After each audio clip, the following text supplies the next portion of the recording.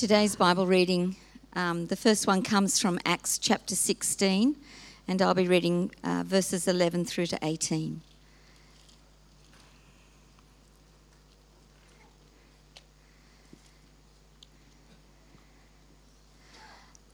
Acts chapter 16, starting at verse 11. From Troas we put out to sea and sailed straight from Samothrace, and the next day we went on to Neapolis. From there we travelled to Philippi, a Roman colony and the leading city of the district of Macedonia, and we stayed there several days. On the Sabbath we went outside the city gate to the river, where we expected to find a place of prayer. We sat down and began to speak to the women who had gathered there. One of those listening was a woman from the city of Thyatira named Lydia, a dealer in purple cloth. She was a worshipper of God. The Lord opened her heart to respond to Paul's message. When she and the members of her household were baptized, she invited us to her home. "If you consider me a believer in the Lord," she said, "come and stay at my house." And she persuaded us. Once, when we were going to the place of prayer, we were met by a female slave who had a spirit by which she predicted the future. She earned a great deal of money for her owners by fortune-telling. She followed Paul and the rest of us shouting, "These men are servants of the Most High God who are telling you the way to be saved." She kept this up for many days. Finally, Paul became so annoyed that he turned round and said to the spirit, "In the name of Jesus Christ, I command you to come out of her." At that moment, the spirit left her. The second part of the reading comes from Philippians chapter 1, verses 1 and 2. Paul and Timothy, servants of Christ Jesus, to all God's holy people in Christ Jesus at Philippi, together with the overseers and deacons, grace and peace to you from God our Father and the Lord Jesus Christ. Amen.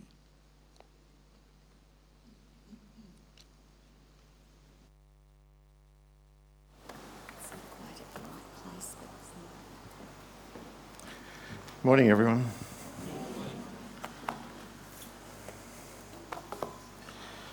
Today we begin a new series on the book of Philippians, which will take us all the way through to Easter. And this morning we're going to spend a few minutes just doing a race through the background to Philippians, which is part of the passage that lovely lady just read to us. And for those of you who are visiting, that lovely lady is my wife. That's why I can talk about her like that. And we'll do the first two verses of the letter this morning. There are four messages in this passage, so put your seatbelts on. I'm not sure exactly where I'm going to go or end up with, but we'll see where we arrive. But before I pray, there is a book by Nicky Gumbel. Nicky Gumbel is the founder of the Alpha Ministries. He wrote a book called A Life Worth Living, which is his exposition, 9 talks on the book of Philippians. So if you'd like to grab a copy of that, you could be doing that in your own Bible study or your own time. The outline would be very similar and very close to what we're doing. It's not exactly the same, but it's pretty close to it. He's a very good Bible teacher, and so I commend that to you. You can get those at Koorong. I'm not sure how much they are. Whatever it is, I commend it to you. Let's pray. Thanks, Heavenly Father, that we have this opportunity to hear your word, to be taught your word, and to have the opportunity to respond to your word. Thank you for your promise that your word never goes forth without achieving the purpose for which you send it. So, Father, here we are, sitting at your feet, wanting to hear your voice speak to us through this part of your scriptures. We ask your Spirit would take the word of God and shape our hearts, our minds, our thinking, and our choices. To the honour and glory of Jesus, it's in his name that we pray. And everybody said? Probably the second most significant discovery in the 20th century, archaeologically speaking, is the discovery of a tomb. What's the most famous tomb that was discovered last century? Tutankhamun, that's correct. What's the second most famous one? It's near Philippi. It's Philip of Macedon. He's the father of Alexander the Great. You've heard of Alexander the Great. Thank you. So Philip discovered, he wasn't the first to discover it, but he was a master strategist like his son. And surrounding Philippi, it's in one of the biggest gaps in this mountain range, and it's like therefore the gateway to the east and to the west. It's surrounded by gold and silver mines. It's strategically located, and it's very rich in volcanic soils and therefore very rich farming area. Philip founded the city of Philippi, and hence it's named after him, Philip of Macedon. And we discovered that. You can Google that and you can see some of the remaining tombs that have been discovered just outside the city of Philippi. Lots of generals throughout the centuries before Jesus fought battles there, famous battles and generals that you would have heard of. Because man had his eye on that particular location. Well, God also had his eye on that location, and he also had his eye on a man who was going to found a church there. Philippi was made a Roman colony, which means that they didn't have a governor, they didn't have a proconsul, they didn't have any of the Roman hierarchy over them. They had a fair bit of freedom, but they had magistrates and consuls, but they were self-governing, and they were a miniature Rome. And they wore Roman clothes, they had Roman laws, they had Roman customs, Roman temples. They were a miniature Rome, and therefore very attractive for some people. Jews were not, well, at one stage the Jews were forbidden because on the gate that was the archway into the city, there was a sign which was apparently written which says, no foreign religions are permitted within the city limits. And they've discovered the foundations to that gateway. You can look all that up on Google and see what it looks like. Or if you've got a study Bible, some study Bibles have pictures of that in it. So here is this Roman colony, strategically located, now with a multinational population, and God had his eye on it, and he also had his eye on the person that he was going to use to start this church, the Apostle Paul. And the issue was the Apostle Paul was 650 kilometres away. So God was going to work to move the man that he chose. There's a 2nd century description of the Apostle Paul, which I find fascinating. He was short, balding, one eyebrow, and his eyes sort of met in the middle as well, and he was bow-legged. Strange-looking fellow, wasn't he? God can use anybody. God can even use a donkey, as we learned a couple of weeks ago. So in this passage that Rhonda read to us, we are going to do our skip through. And if you've got your Bible, you might want to turn to, let's go with Acts 15 to start with, verses 36 to the end. You're familiar with this story, so I'm just going to skip read it for you and with you this morning. Sometime later, after the first missionary journey, Paul and Barnabas said, let's go back and visit the believers in the towns where we preach the word of the Lord to them, and let's see how they're doing. Barnabas wanted to take along a guy called John Mark, whom we now call Mark.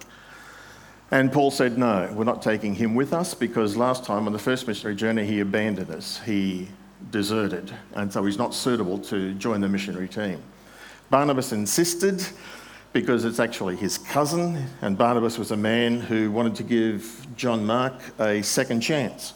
The Apostle Paul insisted that he was not suitable. They had a very sharp disagreement. They had a falling out. Barnabas took John Mark, went to Cyprus. Paul took Silas, a new companion, a new partner in ministry, and they headed off to revisit the churches. And that's where it begins. I wanted to point out to you that God, in the process of responding to this division, this split in relationship, here is a very godly brothers in Christ who had served together, who had brought unity to the churches they had just planted, now having a disagreement which actually divided them. And the reality is that in life, differences are inevitable.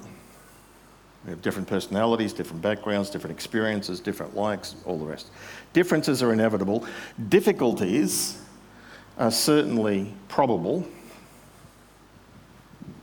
We don't always hear properly, we don't always say it clearly, we misunderstand, we make assumptions, whatever, we jump to conclusions. Differences are inevitable, difficulties are probable, and divisions are therefore possible. And even in the midst of divisions, as bad as they are, God still achieves his purposes, and God does exactly that here. That he's going to take Paul and Silas and he's going to start the church in Philippi and other churches. And God's going to continue to work with Barnabas and John Mark, and though you never read of them again in the book of Acts, you do read of them in some of Paul's letters, Corinthians, Philippians, Galatians. That God continued to use them even though they had this sharp falling out. And probably years later, they may have had some sort of reconciliation. Differences are inevitable, difficulties are probable, divisions are also possible and probable, and we need to do all that we can to avoid them. But God is not defeated. Paul and Silas, as they travel on, return to a place where Paul was stoned and beaten up, and he discovers a new young man there by the name of Timothy. This is Acts chapter 16. They came to Lystra. The believers at Lystra in verse 2 spoke well of this man Timothy. Paul wanted to take him along on the journey, and because he had a Jewish mum but a Greek father, he had not been circumcised according to Jewish customs, and so Paul circumcised him in order that he could take him without offence to the Jewish colonies, to the Jewish nation and to the people, so that he could present the gospel. So Paul has a new partner in ministry, and he now also has a new helper. In the process of them travelling, in verses 6 to 12, Paul gets a new vision. This is a remarkable story that we've looked at over the last couple of weeks, or a couple of weeks ago in the life of our church. It's where the Apostle Paul wanted to go. He was heading northwest, and he wanted to go west to the coast, to Ephesus and places like that. And the Spirit of God forbade him. It's interesting. He wants to present the gospel. He wants to found churches. And God says, no. Timing's not right. So he decided then he wanted to go north, up into Galatia and other places like that. No. The Apostle Paul doesn't stand still. He keeps moving. I'm keen to do what God wants me to do. He's saying no to that, and he's saying no to that, God guiding through closed doors. And the Apostle Paul had to stop doing what God said no to before he could find out what God was going to say yes to. So too for us. We have to stop doing what God says no to in order for us to hear what God is going to say yes to. The Apostle Paul continues on that northwesterly journey, and he comes to a place called Troas, ancient Troy, where he has a dream. And in the dream, he sees a man of Macedonia in the dream saying, come over here to Macedonia, to Greece, and help us present the gospel here. Paul gets up the next morning and shares the dream, and Luke, who has now joined them, and Timothy, and Silas, those four, discuss this dream together, and the Bible says, and they concluded, God wants us to go there. That's what all this no to that and no to that was about, is God wants us to go here. And so God guides us often through circumstances in all sorts of ways. Without going into too much detail on this, God guides us through the commands of Scripture. God guides us through the compelling of his own Spirit within us, tugging us, suggesting things to us. God guides us through the counsel of other saints, other Christians. God guides us through circumstances. But God also guides us through a thing called common sense. And the Apostle Paul and the team certainly exercise that here. When they get on the boat, leave Troas and go to Samothrace, which is an island port, stop over on the way, then they move on to Neapolis, which is the port of Philippi. They don't start there. They move further inland, another 10, 20 kilometres, and they go to the strategic location of Philippi. Common sense. Where would be a good place to plant a church? Well, in a place which is, well, today it has major rail intersections and major roads junctions right in Philippi. So in the ancient world, this was a significant location. Spirit of God didn't tell them to do that. As far as we know, we're not told that. They concluded that. They thought about that. So we need to think about and be strategic in our thinking of how can we present the gospel in significant and helpful locations of where God has placed us, as God makes his will clear and known. The Apostle Paul, the scripture says, spent then, very sensibly, common sense, the next few days simply walking around Philippi, getting the lay of the land, asking questions. Where's the synagogue? There is no synagogue. Not in Philippi. No foreign religions are to be introduced into Philippi. And also it means there's no synagogue, not simply because of the Roman forbidding it, but you needed 10 Jewish men in order to start a Jewish synagogue. If you didn't have 10 Jewish men, sorry ladies, the ladies didn't count in those days. Sad reality. But you could have a prayer meeting. And so they inquired about that. Is there a prayer meeting? Yes, there is a prayer meeting. It's outside the city gate and it's out by the river Gangites, which still flows today. And there you'll find some Jewish women who will gather together to pray. So on the Sabbath, Paul and the team go out there. They find the location to this, it'd be the equivalent of the laundromat where they did their washing and all that sort of stuff. So the ladies are gathering there in that location to pray. Apostle Paul turns up with a team, starts talking to them, and he presents the gospel to them in a conversational way, the passage says. And then God does something remarkable that God often does and which he needs to continue to do, and with us. He opens Lydia's heart. He helped her to feel and to understand the truth of the gospel. That's what God did for me, January 15th, 1973. On this one afternoon, suddenly, the lights went on and I went, I get it. I understand what I have to do. I have to repent, believe and receive Jesus, and God promises to forgive me for my sin and give me eternal life, and I won't be punished, I won't go to hell, I'll be set free. It was as clear as that for me, but it took me months to get to that point. Lots of conversations, reading the Bible, reading gospel tracts. Well, for Lydia, here is this lady on a spiritual journey. She also came to faith in stages, and many of you would have. And people usually do. It really is the exception where it's not some sort of process. For Lydia, she is from a Gentile background. She has an incredibly successful business. She sells purple cloth. That's the number one colour for Roman garments. Guess where they sell a lot of Roman garments? Philippi. So she's a smart lady. She goes to Philippi where her business is booming. She's a wealthy lady. She lives in this very large mansion where later on she will invite 4 men to come and stay at her house because she has the room to accommodate them. A wealthy lady. And God saves her. And in the process, she comes from a Gentile background to now a God-fearer. Now a person who has become aware of there is one true and living God, who's the Jewish God of the Old Testament, Yahweh. And so she's now gathered together with them in a prayer meeting.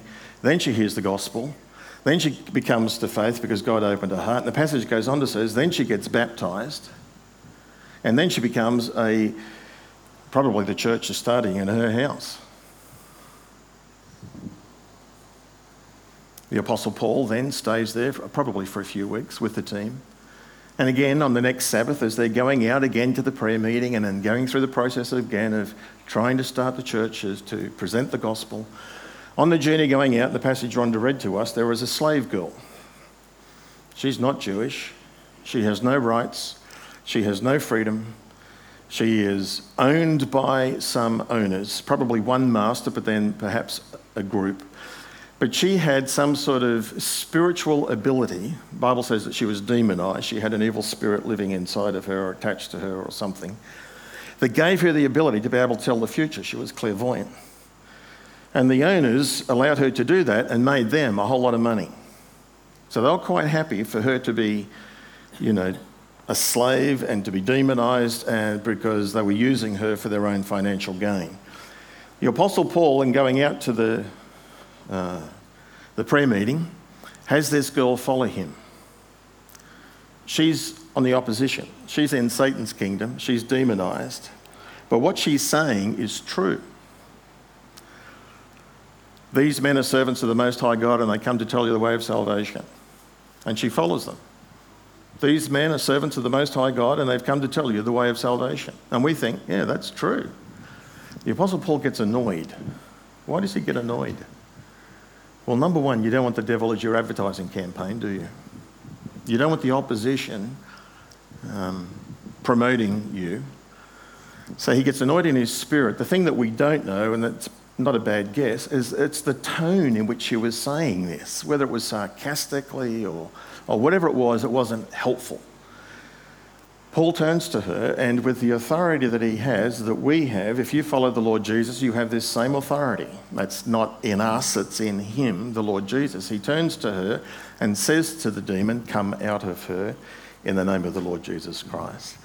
And immediately the demon leaves, which means she loses the ability to tell the future. She is still a slave, still owned by these owners, but she can no longer make profit for them. The Bible doesn't say it, but every commentator basically says it, and she probably becomes a believer. It's an assumption, but I think it's a good assumption. So who's in the church at Philippi so far? An incredibly wealthy business lady from a Gentile background who became a proselyte, who's now a Christian, and the slave girl who's part of the community of Philippi, so probably Greek or Roman by background.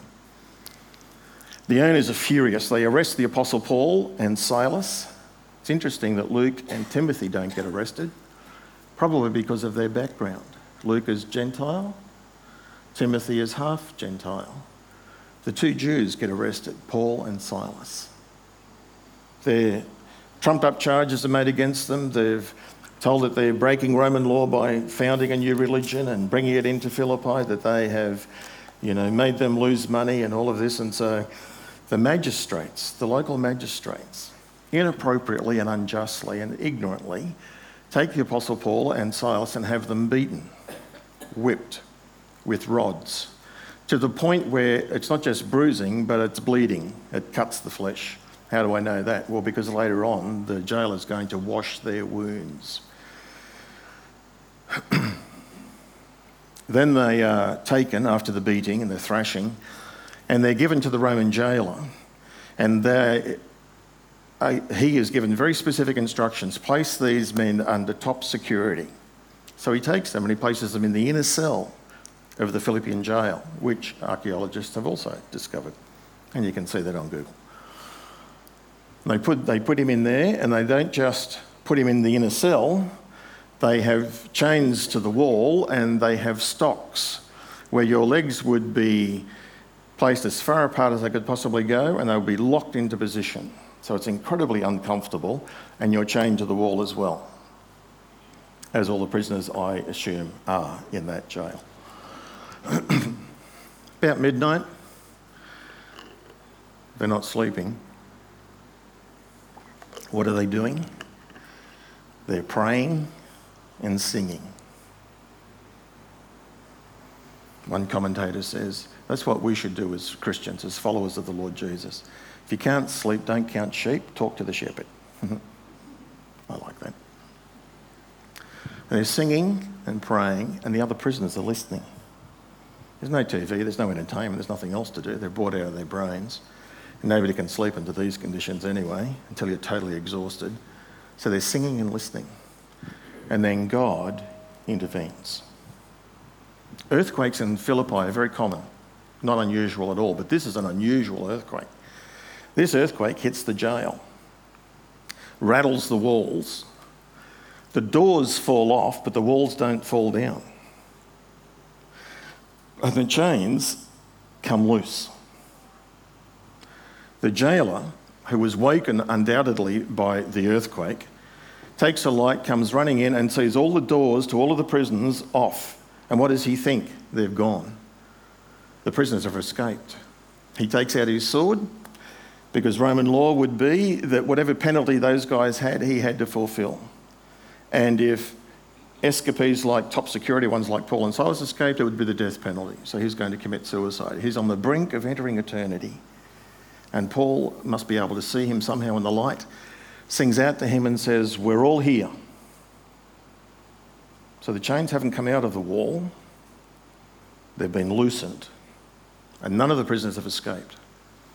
He comes running in, he bows down before Paul and Silas, and he's so relieved. He must have been hearing, he must have been singing, he must have done some background check, or maybe the talk through the town, or whatever it was. He's got a question for Paul. His question is not, how do I become rich? His question is not, how do I get healthy? His question is the most important question of all. How do I get forgiveness? What must I do to be saved? What must I do to be relieved of the guilt and the burden that I have?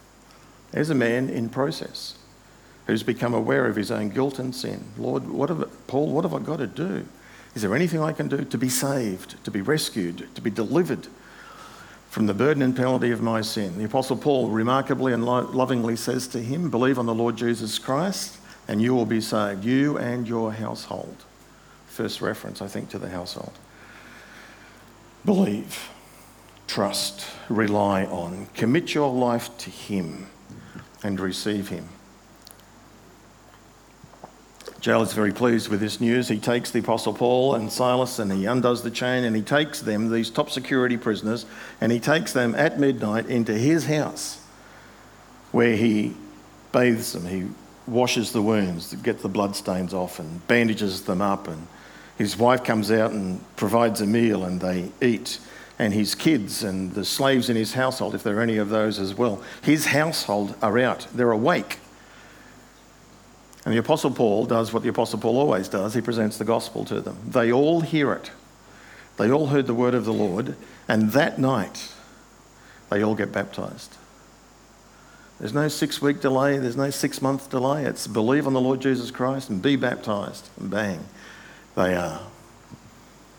Now, the passage doesn't say this, but I imagine then the jailer, in the very early hours of the morning, take Paul and Silas and they take him back to the jail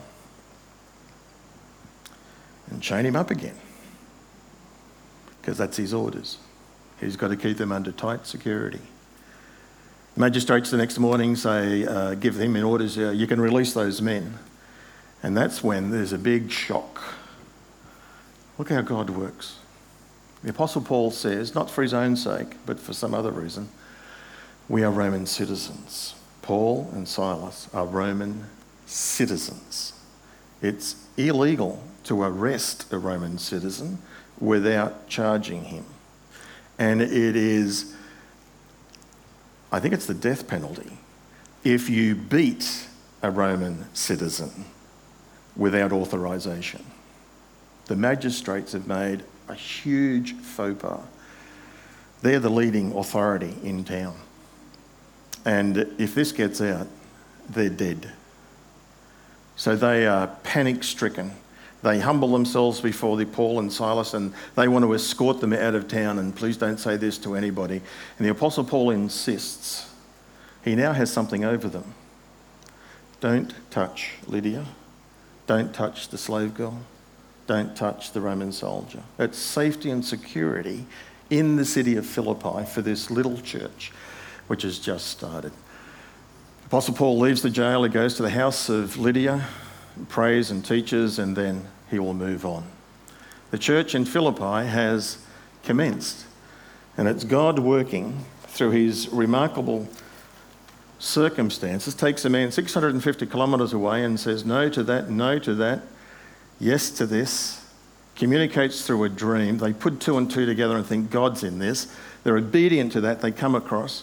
They go to Philippi, not to Neapolis and not to any other place, but to this significantly located little village, little town, city,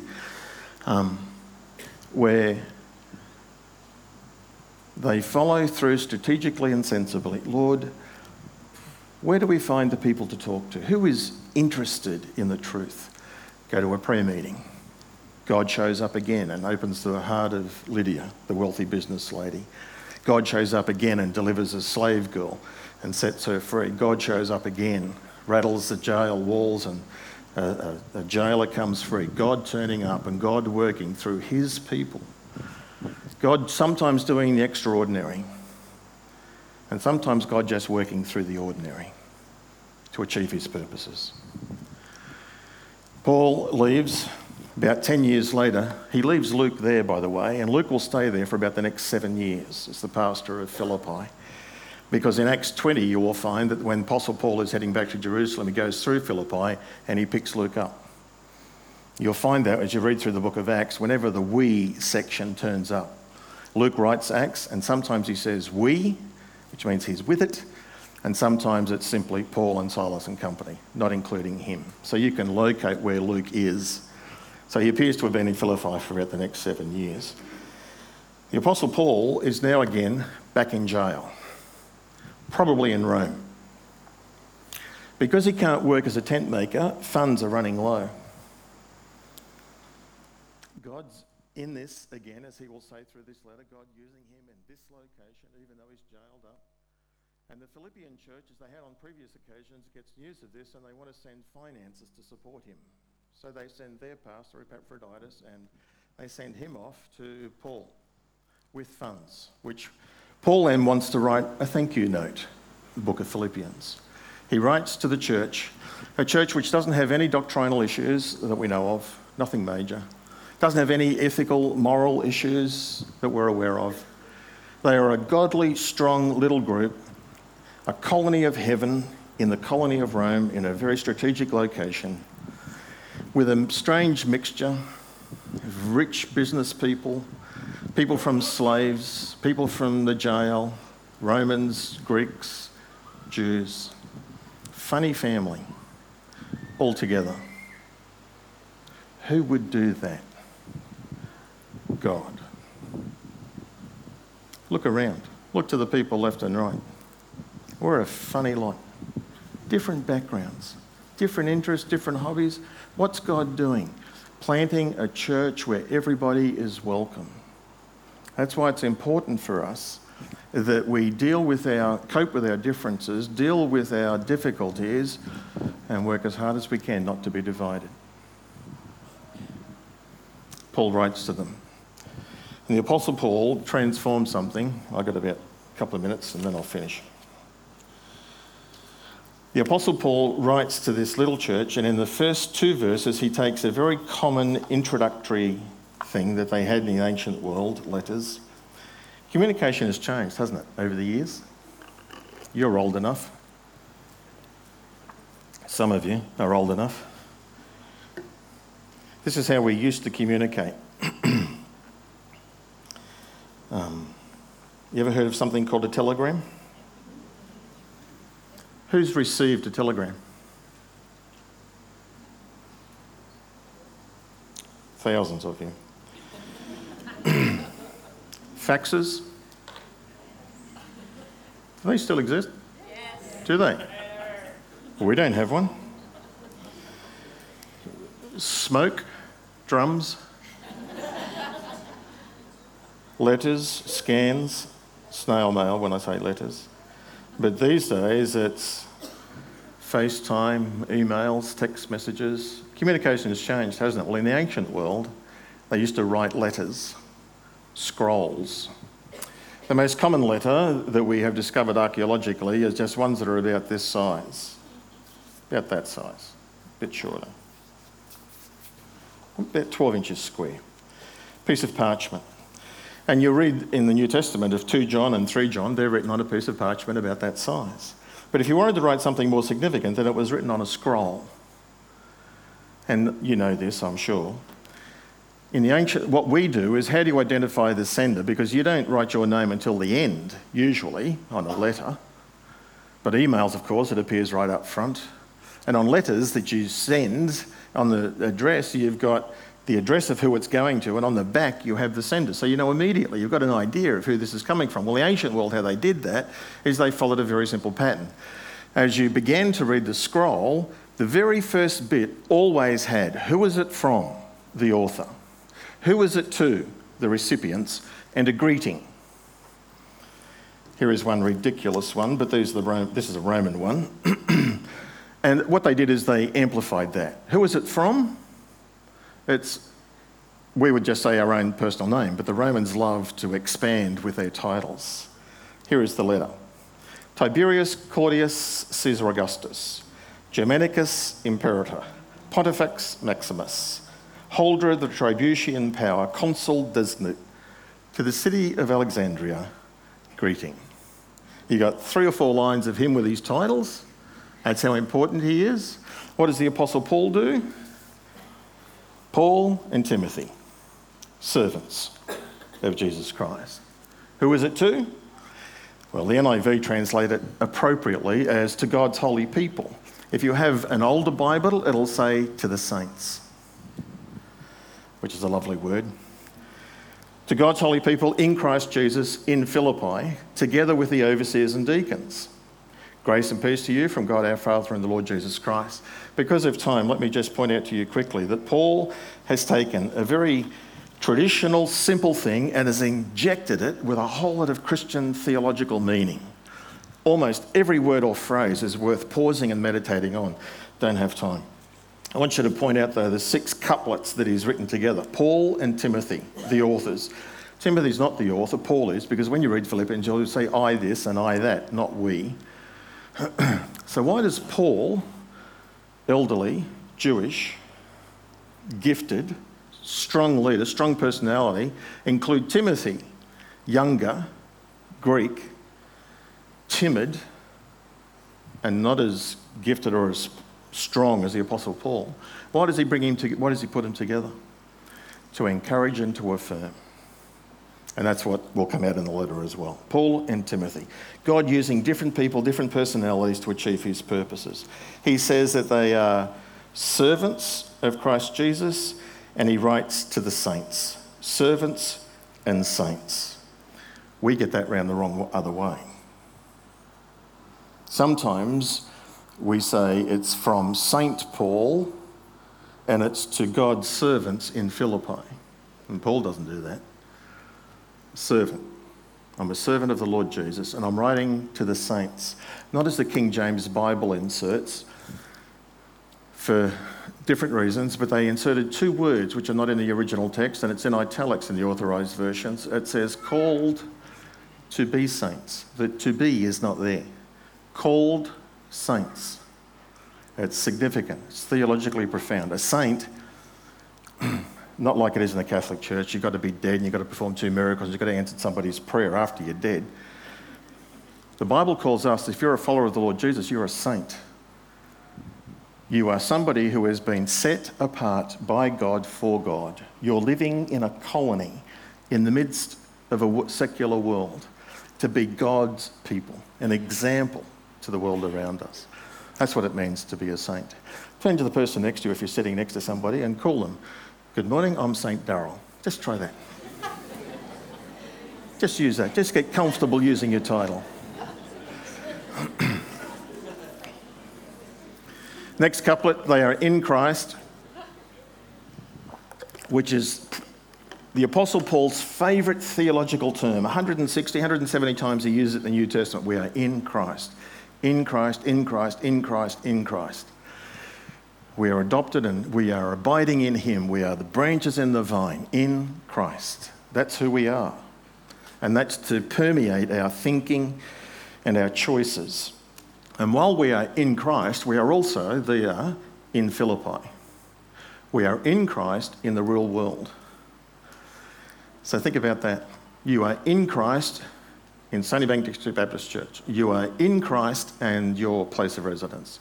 You are in Christ and your place of employment. Wherever you are, wherever God places you and takes you, you are in Christ. And you are his representative if you name his name. And you are to live for him. As saints, God has set us apart. We are not to withdraw into a church or a monastery or to withdraw from our culture, like some do. We are to live in our culture, in our location, and to live distinctly according to the opportunities that we have. Next couplet, overseers and deacons. Paul takes 2 very secular terms, and it simply means leaders and helpers. They're not sacred, they're not Christian terms, they're secular terms, overseers and deacons, leaders and helpers. There's distinct roles within the church, and it starts right there in the beginning, right early ages of the New Testament. And finally, well not finally, 5th, grace and peace. That's a sermon in itself right there. The Apostle Paul takes the Greek form of greeting, which is chairein. Sorry, it won't make sense if I don't do this. Naughty for doing it. And the Greek word for grace is charis. Sounds similar, doesn't it? So instead of saying greeting, the Apostle Paul says grace, to remind us that we are the recipients of his grace. The unmerited, undeserved favour and love of God is given to us. Grace and peace. Peace is the Jewish normal greeting, shalom, which is a beautiful word and it has a whole context of meaning, and another time we'll talk about it more. And Paul puts them together. Grace and peace to you from who? From the Father and from the Son. The sixth and final couplet. Linked, equal. God the Father, God the Son. Let's close with this summary. God's plan was to plant a colony in Philippi, a colony of heaven in that location. That's still his plan. The church is to be a colony of heaven.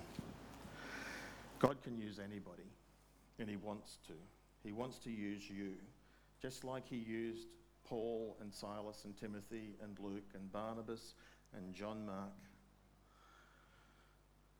We, like the Apostle Paul, need to stop doing what he says no to before we probably will hear what he says yes to. Sometimes the winds of circumstances can blow against us, and sometimes hurtful divisions can happen. They are to be avoided. But even in the midst of life's difficulties, our eyes are to be on God. You're in control. Work this out. That's a process of how people come to faith, like it was for Lydia. But God will guide us to people who are ready to hear about him. Finally, God's got a funny family, and we're part of it. God loves variety, apparently, diversity, and he loves putting the different people together.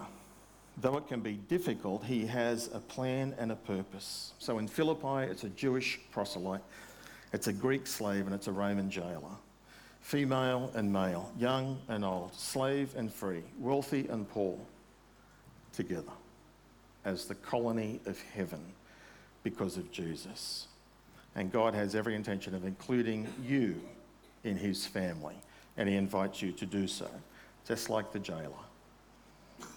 More than willing and open zone. Let's pray together. Thank you, Heavenly Father, for this truth, the reminder of this. You're a God who is at work in our world.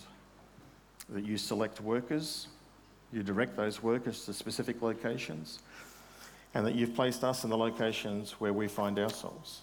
You're the sovereign God who is at work, the sovereign God who is in control, the sovereign God who turns up and does the incredible, but also the God who is always present in the ordinary.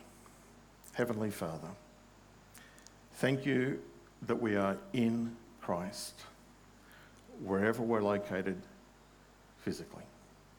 Help us to live, to be saints and servants of the Lord Jesus Christ, for his name, for his glory. Amen.